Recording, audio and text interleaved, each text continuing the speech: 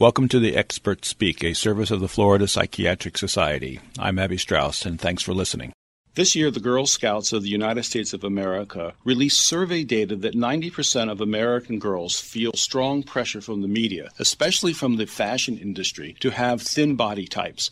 The study also reported that the girls long for more realistic representations, which is really just seeing healthier and more common women in the media.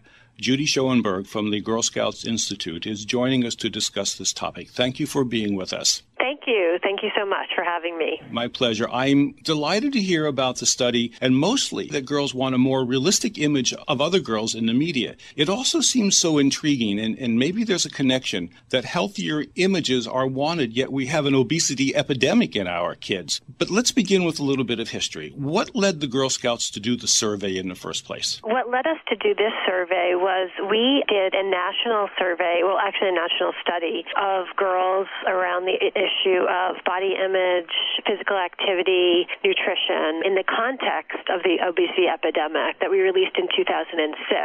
And what we saw in that study was that girls have a very unique definition of health that connects their emotional lives with their physical sense of self. So, for girls, in terms of the obesity epidemic, it wasn't just about eating right and exercising. For them, it was so much related to their friendships and how they felt about themselves and how their peers felt about them, and really conforming. And girls just told us they want to be normal, and they want to be healthy enough as long as that conforms to quote-unquote normal body image. And over the last few years, what we've seen is that the crisis in obesity, the literature there has been really separate from the literature on eating disorders. And as you mentioned, these two crises are really happening at the same time, and they really are at just different ends of the spectrum from each other, but they're very closely related. The last thing that we want to do with girls around the obesity epidemic is make girls more obsessed with their bodies and the pressure to be thin than they already are. So the messages have to be really delicate. And so we heard of what girls were telling us in that national study from a few years ago, and then with some of the fashion industry standards changing around images of models and so forth that's been happening over the last few years,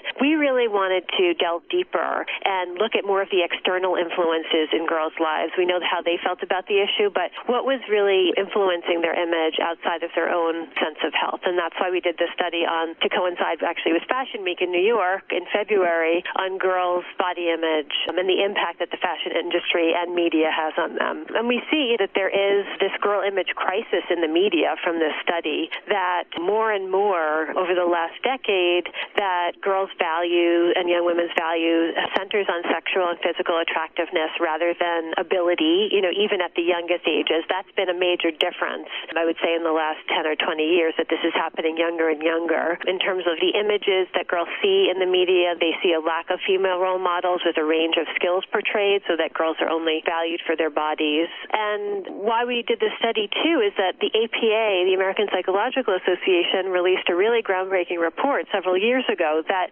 talked about the consequences of sexualization and body obsession in the media. So there was a link between sexualization of girls in the media and their bodies and the impact on self-esteem, sexual identity, eating disorders, depression, anxiety, and shame. So there are real consequences to seeing these images, and that's what many people just don't get. They think it's just normal, and why do we need to change them? This is just a part of life. But we know that there are real consequences for girls. You bring up so many points, and I know it's often been argued that in our current society, teenage girls are encouraged to look sexy, but yet very few of them know what it really means to be sexual. That's a great point, and something that we've been thinking a lot about, too. We did a study 10 years ago, actually, when we launched the Institute in 2000, called Teens Before Their Time, which even 10 years ago, girls were talking about. Britney Spears is probably way out for girls right now in terms of popularity, but she was very popular with girls 10 years ago, and we heard girls wanting to emulate the way Britney Spears looked and danced, and what we found in that study was that girls are taking in these images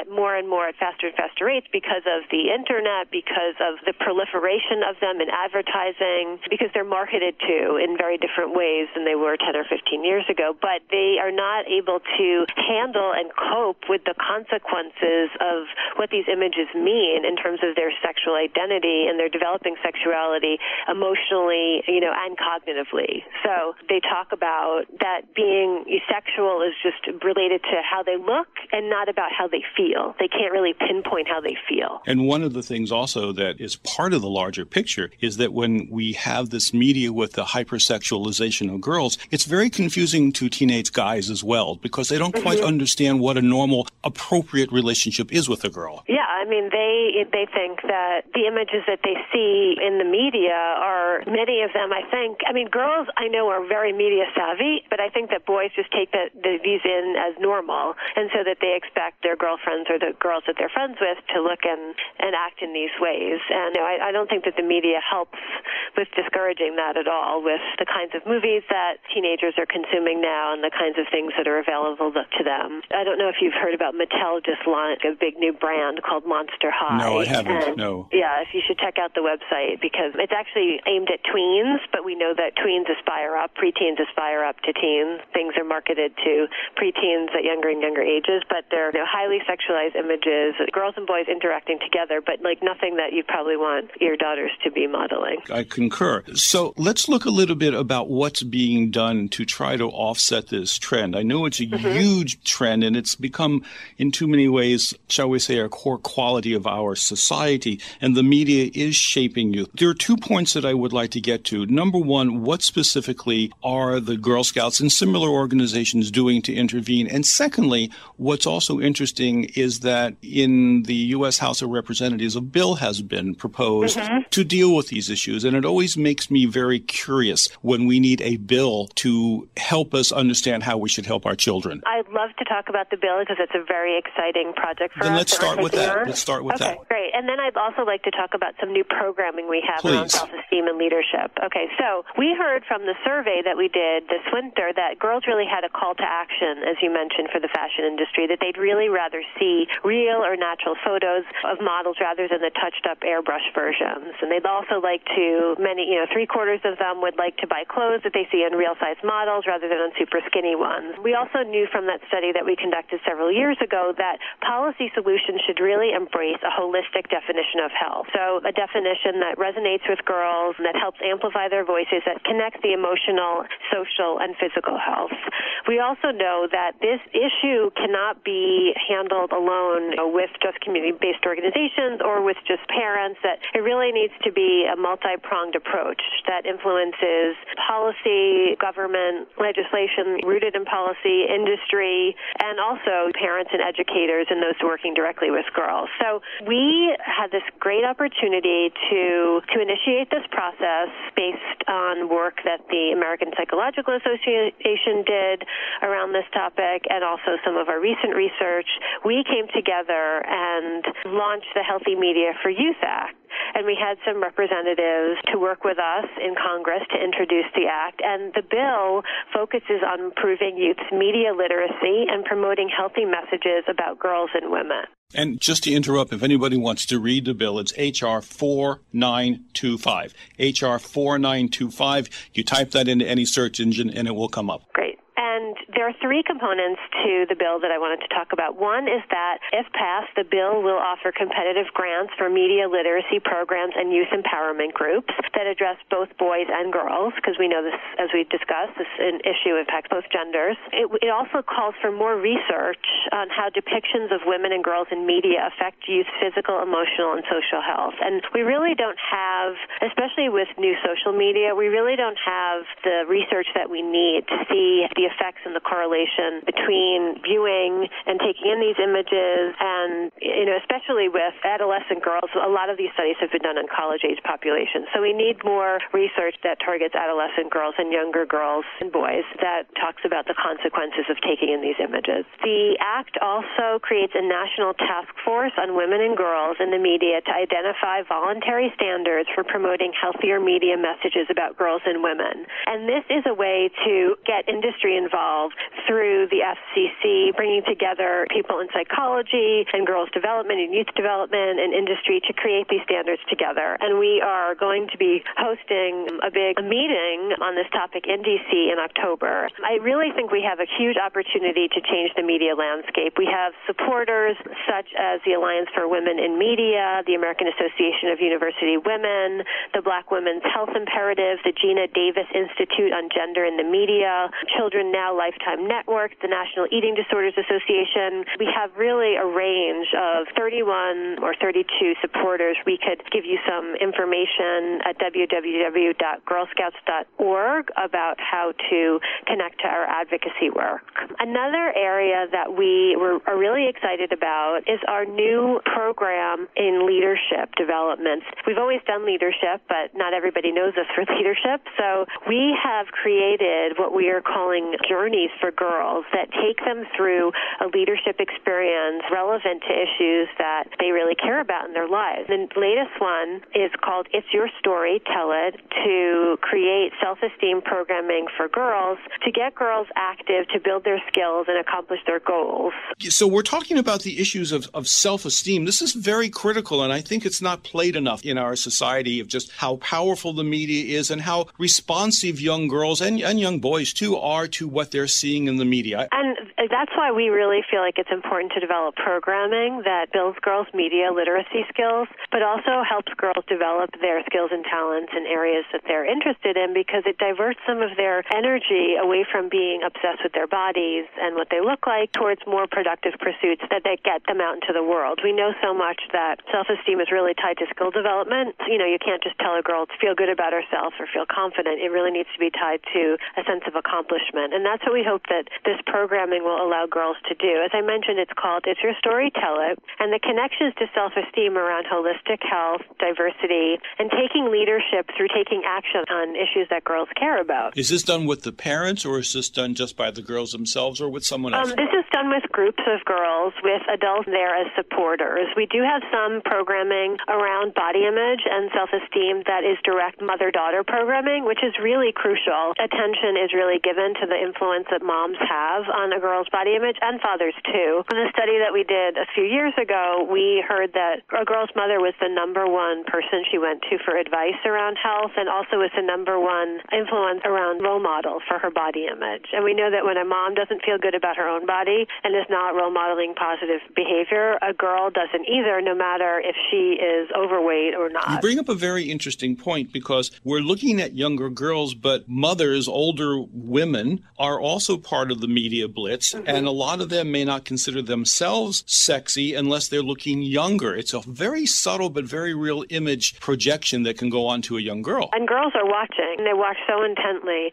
what their mothers are doing and how their mothers are talking about their body and presenting themselves, and whether their mothers are praising them for the way that they look or rather than what they do. And I think that a lot of parents feel they have to throw their hands up because the media is just so powerful and has such a large influence on their kids' day-to-day lives. But study after study that we do shows that it's really the people who influence girls, it's really the people that they live with and spend a lot of time with on a day-to-day basis. And parents, and especially moms around this issue, are key. So much of this has to do with the role modeling that moms can do that can trickle down to their daughters. And a lot of mothers are not aware of this issue or how it affects them, and also think that, it's just life. Why do we have to change it? The mother has to actually sometimes literally step into her daughter's life and see what she's bringing to her daughter. Right, and also that entails stepping into her own life and history and what she was like as a girl and how she got to the place where she is around these issues. So it's not light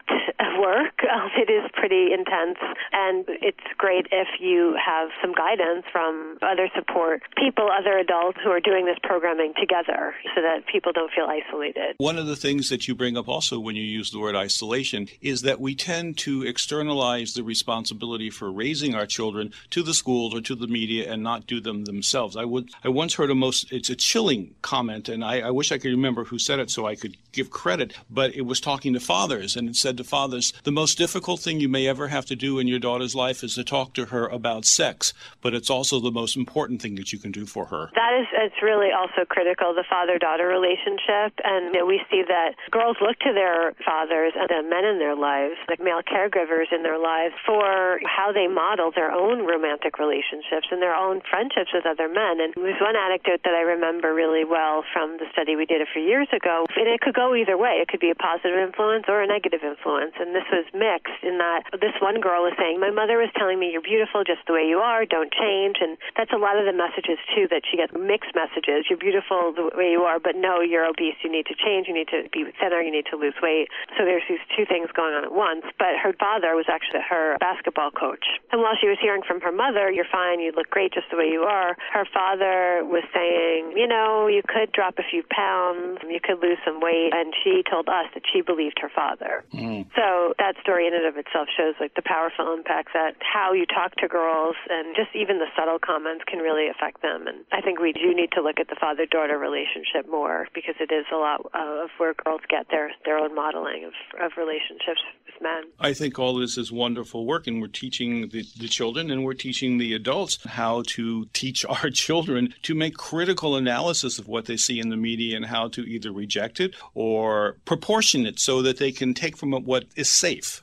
And I'm very delighted that the Girl Scouts are doing this because we need a structured organization and we need something that is big enough that a child can look at. Because in a funny way, you too, the Girl Scouts, are media. We are media, and we've gotten people telling us that we need more realistic images of girls that we put out in our media, in our advertising, in our promotional material. So that's good, feedback and insight to get to. Let me ask you very quickly, because we're only going to have a minute or two left, but what's the status of this bill? Is it looking like it's going to pass? Are they arguing against it? Are they saying it's not good because of financial reasons? Any updates? Well, I think that right now it's kind of at a status quo because August is not a hot time for things to happen. So we're going to be revisiting it in the fall, and we hope to create a lot of media attention and other attention on this topic in this convening that we have, again, with industry and government and other youth development leaders in October. So hopefully that will galvanize some support. And hopefully people will see the importance that this has. And I think it's really about talking about the consequences of the issue because you need to know about the impact. And we need more research to learn about the impact, too. The bill is subtitled as a bill to authorize grants, I'm reading it, and to authorize grants to promote media literacy and youth empowerment programs, to authorize research on the role and impact of depictions of girls and women in the media, and to provide for the establishment of a national task force on girls and women in the media, and for other purposes. A lot of this, if it comes from the government, that will help. A lot of it's got to come from home and home organizations like the Girl Scouts. Judy Schoenberg is from the Girl Scouts Research Institute, and she is discussing a very significant project that they've been involved with in one way or another for decades, but most specifically in the last decade or so, about getting healthier images and healthier self-esteem situations for young girls as they go through adolescence. This is very critical work because the spin-off is hopefully a much better life for these young ladies and their families and their people around them. Thank you so much for being with us. Thank you for having me. Thanks a lot.